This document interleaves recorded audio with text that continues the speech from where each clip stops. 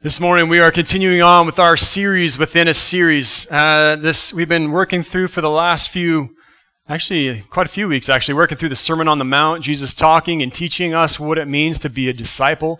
And then we just started last week this part of the sermon where Jesus begins talking about practices, especially spiritual practices, the things that we can do to draw closer to Jesus and become more like Him. So last week we talked some about practicing generosity, about how we can take this on and practice this on purpose as a way to not only become more like Jesus, but closer to Him.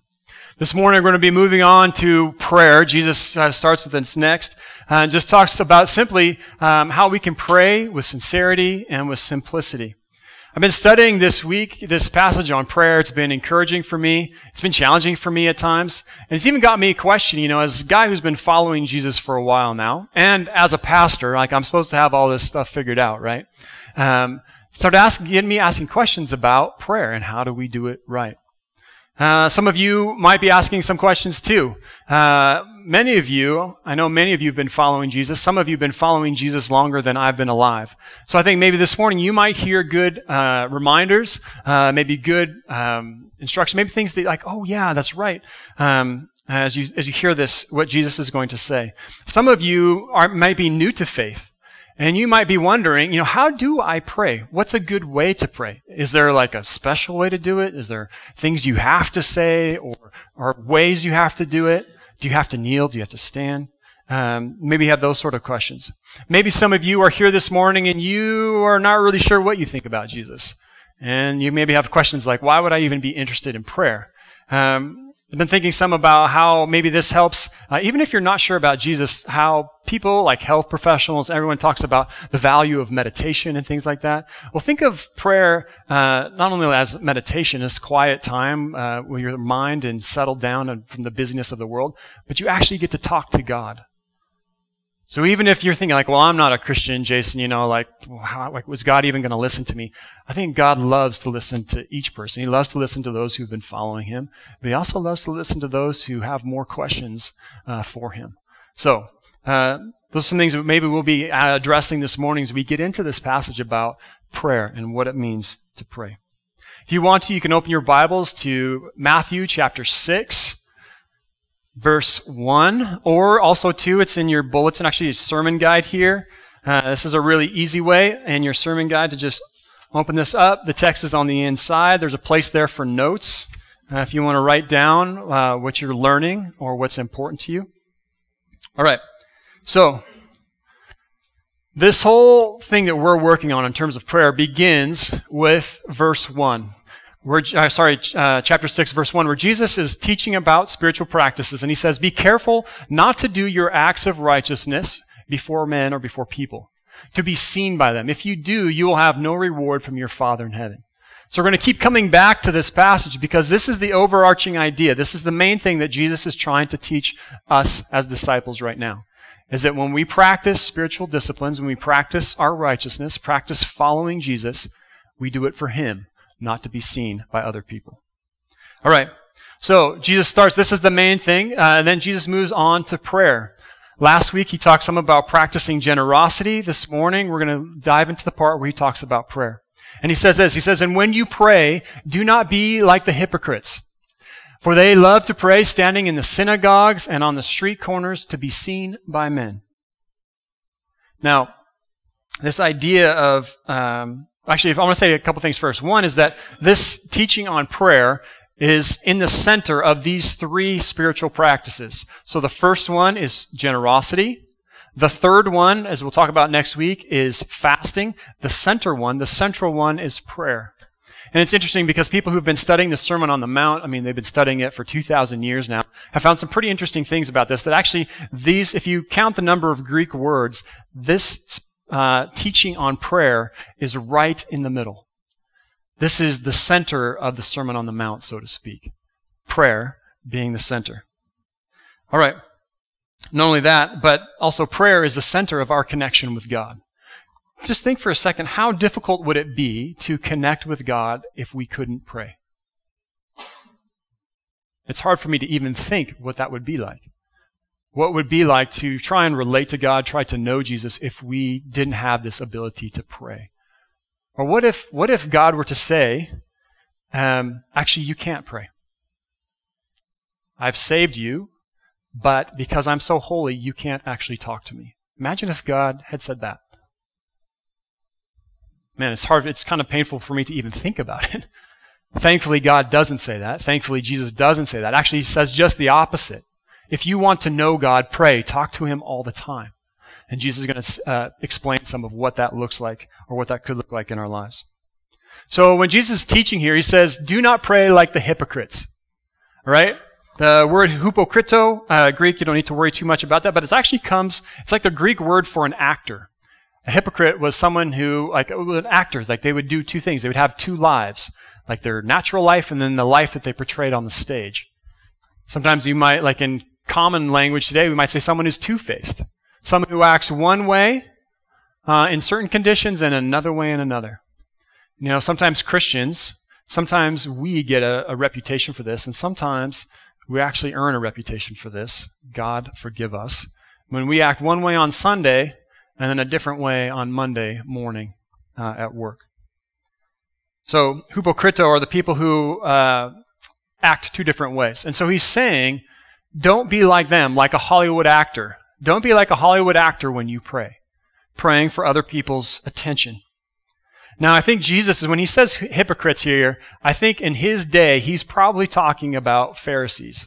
The Pharisees were the really religious. They were the religious leaders of his day, somewhat like a pastor of their day. So this is pretty challenging for me, too, to not be a hypocrite.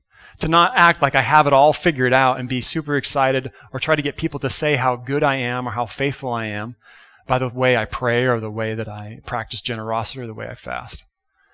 So Jesus is probably talking about the Pharisees, the religious leaders of his day, the holy rollers, so to speak. All right. So Jesus says, when you pray, one, don't pray like the hypocrites. He said, because they do one thing. They do it to be seen by men or be seen by people. They do it, when we pray, don't pray for false admiration. Now, I think most of us, I'm thinking kind of just looking around the room here, I don't really know of any of you who are praying, kind of loudly at street corners or standing up here on the stage trying to get people's attention. I think actually probably for us as Christians, probably the thing that we need to be more careful of is the proper motives of prayer. In Jesus' day, there were people who were praying to get attention from other people, to try and get people to say, wow, they're so spiritual. I think maybe for us, we need to be careful when we pray that we aren't praying to share stories about other people. Sometimes we do that. Sometimes we pray in a prayer group, and we pray for somebody, but really our goal is to share what's happening in their lives. That's not a good way to pray. Sometimes we talk about what's happening in someone's life to pray for them. That's fine, but we know the difference, and only you can know when you're praying to sort of share a story or in some ways even gossip about someone. All right. So Jesus says, when you pray, don't pray to be seen by men. He says, because I tell you the truth that they have received their reward in full. So if our goal is anything other than talking to our Father in heaven, then you get your reward, and it isn't much. How helpful, how useful is the opinions of others if their opinion of us is based on us misleading them? Think about that. Like, what does it matter if we impress people, if they think, wow, they're so spiritual, they pray so beautifully and so faithfully? What does that matter if it's an act on our part? I mean, at best, people are giving us false admiration. It's based on false pretense. At worst, they see through our antics and they get kind of disgusted with us. And they think, man, that's horrible. But that person is actually just praying to get attention rather than praying to speak to God. So Jesus says this. So he says, don't do it like them, but when you do pray, go into your room, close the door, and pray to your Father who is unseen. Now, this room that he's talking about, scholars have talked about, it's the one lockable room in an ancient home, in a first century Jewish home, was probably the storehouse, because that's where they keep their tools and the crop that they have stored up. That was probably the one lockable place. And so it's pretty private, closed off. Go into this room and pray. And he's saying here, basically, it's like to pray privately. Now, I think I want to make this point here, that if we take this passage and make it a new literalism, if we take this and take this overly literally, then we would be we prayed here this morning together as a church. That would be wrong if we took this passage too literally. But Jesus' point here is not so much that we'd pray privately on our own all the time, but his point is that we would pray sincerely. And I'll show you what I mean. Now, it's true that most of our prayer, just the vast majority of our prayer, is silently, usually just on our own. I mean, sometimes we pray with people, and some of you pray with people a lot, which is wonderful. But most of our prayer is privately. But even, I wanted to make this point, that even Jesus prays out loud for people or with people. I was thinking about John chapter 11 this week. Jesus is there, and he's there to raise Lazarus, his friend, who has died. And Jesus prays, Then Jesus looked up and said, Father, I thank you that you have heard me. I knew that you always hear me, but I said this for the benefit of people standing here, that they may believe that you sent me. So here's a case where Jesus is praying to God, genuinely, sincerely, but he's doing it in front of people also so that they would see who God is, that they would realize that this isn't just Jesus' power, but it's his Father in heaven. So I say this just to bring up the point that we can't take this passage of pray only in a closet, only in a lockable room, too literally. All right.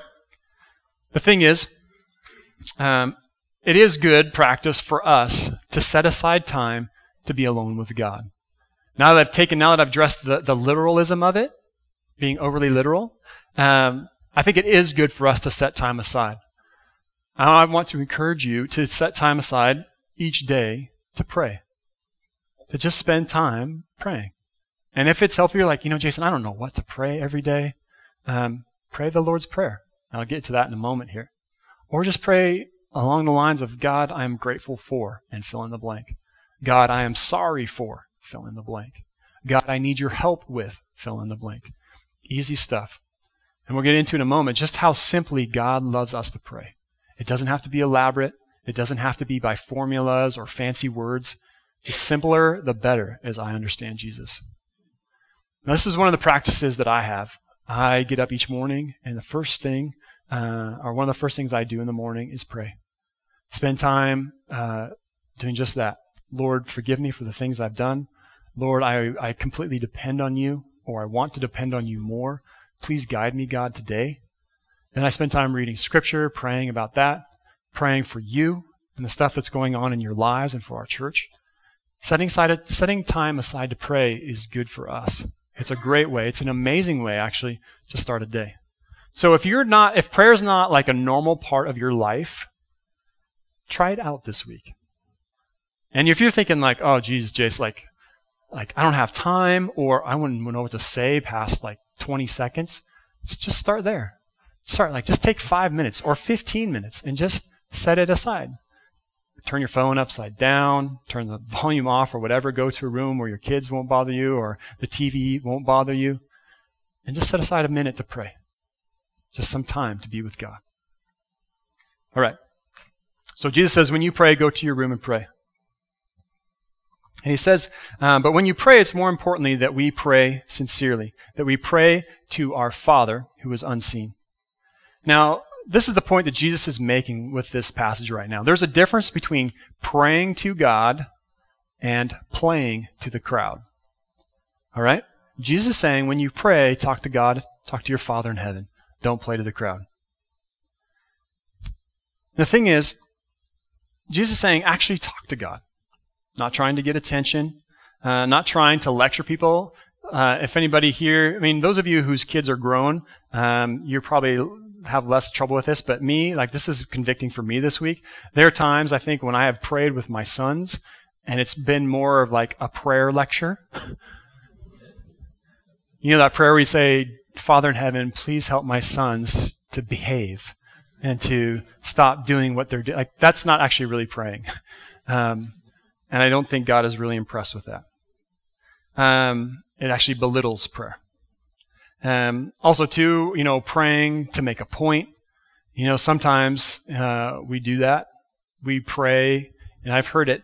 I know of pastors who've told me in their churches where one person will pray along one theological line, And then somebody else, the next person would pray along the other theological line.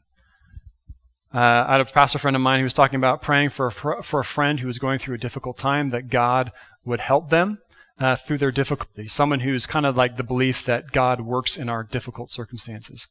And then he had a more charismatic person who prayed, God, actually, don't do that. Actually set them free because they've been liberated and set free. Don't make them live in their struggle anymore.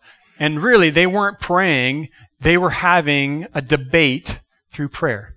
God is not impressed with that. I'm thankful that doesn't happen a lot here, but just so that we understand what Jesus is talking about. The other thing, too, is be careful that we aren't praying to tell a story. That we aren't praying to let people know what's happening in our friends' lives. Now, if we want to pray for them, that they are helped, that's different. But to pray to tell a story, God is not impressed. So Jesus says, when we do pray sincerely, though, then your Father who sees what is done in secret will reward you. And I think about the rewards, that what this looks like. Obviously the first reward would be answered prayer. The thing that we pray, the help that we ask for, we get. That's like one of the first ways that God often rewards us. Another way is to realize that God is delighting in our faithfulness. Maybe you've been praying for something for days, or for weeks, or for decades. I think God delights in that faithfulness. Maybe He hasn't answered the way that you want Him to, but I still think He values, that He delights in your faithfulness, that you continue to come to Him asking for help. Not only that, but when we pray, it benefits us as well, in that we grow as disciples. The more we pray, the more we grow. And especially if we pray and we see things that God answers our prayer and that it's encouraging for us, it builds our faithfulness. And if we see things that if we've been praying for things and God doesn't answer them the way we wanted to, it grows trust in us, that we continue to pray to Him and trust Him. So, just kind of sum up what Jesus is talking about here, about how to pray. When He says, don't pray like the hypocrites, pray like this, He's saying pray sincerely. And here He's talking about going to a room, but I think Jesus' main point here is that we pray sincerely, that we really talk to God. Not trying to have a debate or correct our kids or anything, but we actually talk to God. All right. Then Jesus moves on. So the first example, He's comparing how not to pray. He compares it to probably the Pharisees, the hypocrites of His day. Now He says, when you pray, do not keep babbling like the pagans do, for they think they will be heard because of their many words. Now, scholars have tried to figure out what exactly is Jesus talking about, what sort of situation. He says that in the ancient world there were different beliefs about how you talk to gods.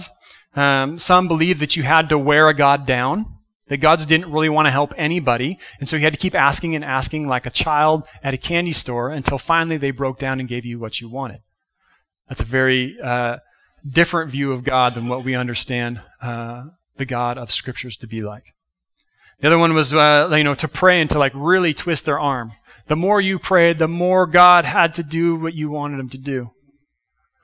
The other idea was some thought if you prayed a lot, it demonstrated how sincere you were. If you only had to pray for, 20 seconds for something, then you're probably not so sincere about it. But if you prayed for 2 days, then you must be really sincere, then maybe God would listen to you. Some also had the idea that the more you prayed, the more spiritual you are. So you kind of earn points with God by praying a lot, by praying a long time.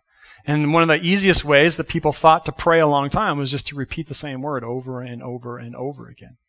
This, as Jesus talks about, this endless babbling. Jesus says, don't pray like that. He actually says, pray like this. Do not be like them, for your Father knows what you need before you ask. Now, He's saying to ask plainly. We don't need to repeat for hours a prayer, because our Father in heaven already knows what you need. Now, He does say what you need, not exactly what you want. I mean, He knows what we want too, but I think Jesus' point here is that God doesn't always give us what we want. Sometimes the things we think we want actually aren't that good for us, or God has bigger plans for us. So, He says God already knows, and by God already knowing means that God is omniscient. That means that God knows everything already. So it's not like we're going to surprise Him. When we pray, it's not like we're able to hide things from Him. So we can just pray sincerely to Him.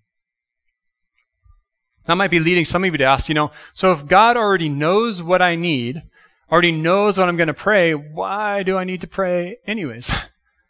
It's a very pragmatic view of it. The thing is, God does answer prayer. Prayer is good for us, but especially God does answer prayer.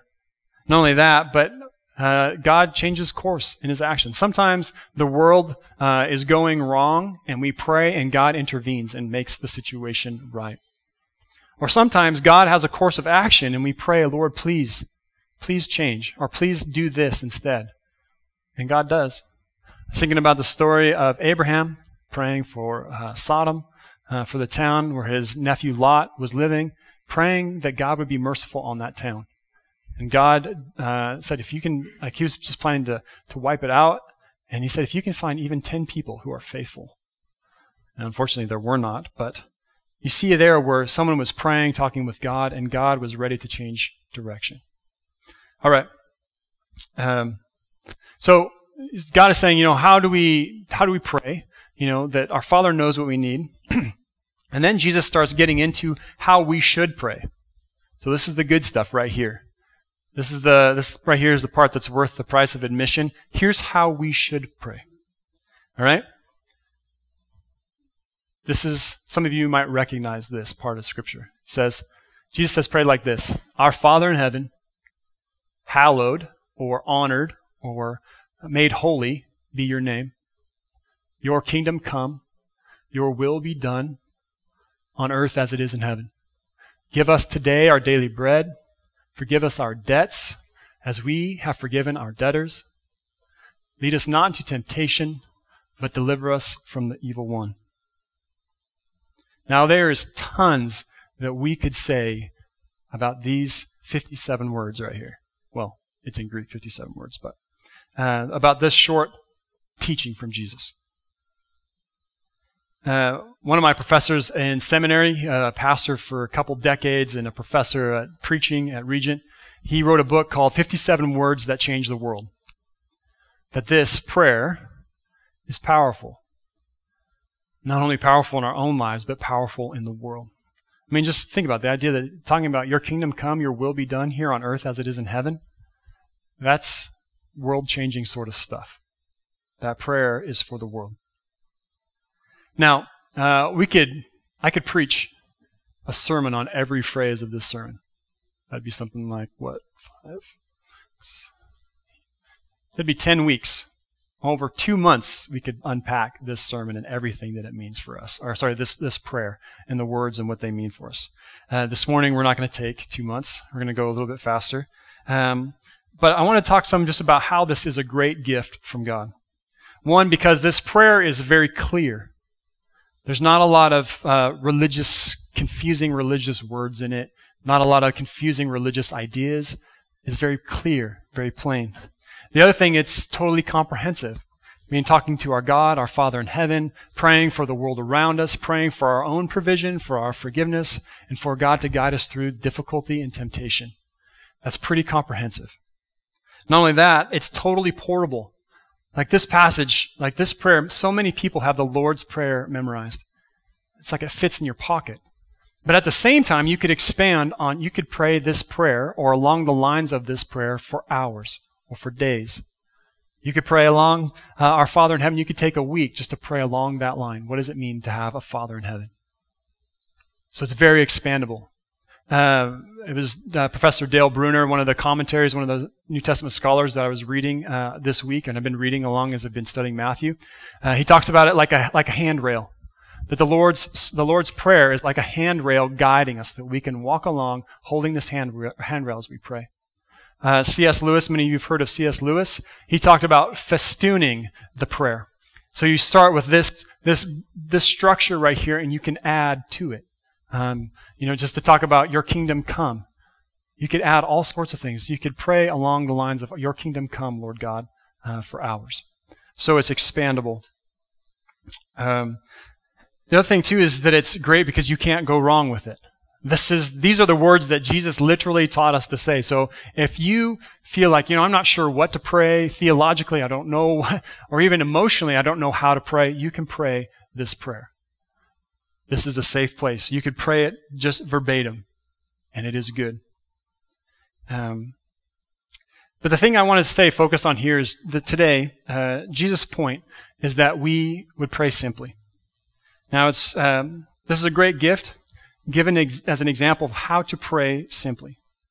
Each line is staccato. Our Father in heaven, hallowed be your name. It's a pretty concise way of saying it. Lord, we want to make your name great. Lord, we want your name to be hallowed, and you are our Father in heaven. And I was thinking about it, like each prayer, each line of this prayer, it's like really thick theological writing or thick scholarly writing. Every word moves the conversation forward. There is no wasted word in this prayer.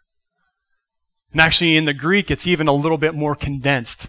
So it says, for example, in English we have your kingdom come, but in Greek it just says, let it come, your kingdom. Let it be done. And actually that's one word in Greek. Let it be done, your will. It's very short, very concise, very clear. Another thing I love about it too is there's no pomp, there's no ceremony here. There aren't special religious words that you need to learn how to pronounce. It's simple and short. Jesus gets right to it. I was thinking about it this week that these are real words for common people about an extraordinary God. Real words, not fancy esoteric words, but real words for real people like us who really want to talk to God about an amazing and extraordinary God. Okay? So, Jesus talks some about how we pray. We talked about it earlier when he was talking about the religious leaders, the hypocrites who say pray sincerely. With this part here, Jesus is teaching us to pray simply. To pray simply. You don't need special skills. You don't need a degree. You don't need special classes. You can just talk to God. Just a simple, sincere conversation with your Father in heaven. Then Jesus ends with this last thought here. He says, for if you forgive men, or people, when they sin against you, your heavenly Father will also forgive you. But if you do not forgive them their sins, your Father will not forgive you your sins. Now, this is a pretty complicated verse, and I was studying it this week, and I'm not sure I still got a satisfactory answer. You know, we've often put so much of our faith, so much of our forgiveness and sin on Jesus and what he's done on the cross. But as I read this, I see this as a secondary thing, in that if we, as followers of Jesus, refuse to forgive other people, it becomes very difficult for God to forgive us. I'd almost say that maybe link it this way. If you have difficulty forgiving people, if you hold grudges against people, then maybe you don't quite understand what it means to follow Jesus yet. So we have to be forgiving because the two are linked together. God's forgiveness of us is linked to our forgiveness of other people. All right. So I'm thinking some this morning about what is God speaking to us. I think he's revealing the Holy Spirit is inviting us, calling us back to a focus on prayer. Calling us back to focus on how we speak to God. This morning, the passage as we listen to what Jesus is saying, it says here, Jesus says, begin with sincerely. Just pray sincerely. Not like you're trying to lecture somebody or make a theological point or a political point or trying to convince somebody of something. Just pray. Just talk to our Father in heaven. When we pray, also pray simply. If your simple is lots of giant words, then I guess go ahead and do that. But for most of us, to pray simply means just to use common words. That we don't get caught up in what we say or how we say it. We just pray to God. We just talk to our Father in heaven. This last one is one I'm going to add this morning, is that we pray faithfully. And by faithfully, I mean on the one hand, praying consistently. Pray faithfully day after day, moment by moment. We're praying faithfully. But not only that, but we pray filled with faith. Faithful. That we keep trusting God. Even when we pray and we don't see answers or answers that we would like, we keep trusting Him and praying. I also think this too, that faithfully means that the Christian life is centered around prayer. Let me say that again. The Christian life, the mission of our church, Our goal to disciple and to see revival in our church here and in our community around us begins with prayer. Prayer is that essential. And I know we live in a time where it's very easy to be pragmatic, to say, I pray because I know I'm supposed to, but really the hard work of ministry and seeing God's kingdom comes down to me doing something. This morning, I am reconvinced. This last week, I'm reconvinced that prayer is the most powerful, the most important thing that we can do as a church. Prayer helps us stay close to Jesus, and it gives us power to follow His commands. This morning, as I think about us, I just think how different things could be if we continue to grow in prayer. And I want to be careful here because I know some of you pray faithfully. So in some ways I feel like I'm kind of preaching to the choir. But I also know that some of you struggle with prayer. I've had conversations with you. You're like, Jace, I'll ask, how's your walk going? How's your faith? And you're like, been really busy lately. How's prayer? Well, I pray sometimes while I'm waiting for a traffic light. I remember to pray then, or I'll pray while something comes up. There's nothing wrong with that. But if that's our only mode of prayer, God desires more. Imagine what this begins to look like as we begin praying for healing in our church, for people, whether it's emotions, whether it's relationships, whether it's sickness. Imagine how amazing it begins if we begin praying together as a church and we see people are healed. Not only that, but imagine as we continue to pray for revival in our community. This is one of the reasons why I am committed to our prayer summits. We have them every Thursday on a feast week. And come and, this last week there were 5 of us. 5 of us came for the prayer summit. And I'm thinking to myself, this is one of the most powerful things that we can do as a church. And so I'm encouraging us to keep finding ways to pray. Walter and I, we come here pretty much every Wednesday morning to pray. To pray for our church and for our community. You guys, everybody's invited to that. So consider yourself invited. These are important ways for us to see God, to come before Him as a church, as a community, to ask God for His help and for revival, not only in our church family in terms of people knowing and following Jesus more, but also in our community. This morning, I hear Jesus calling us as a church. Those of you who've been praying a lot, encouraging you, bless you. And those of you who have been struggling to find time or to make time, I hear God calling us back to prayer. It is the center of our faith. Amen.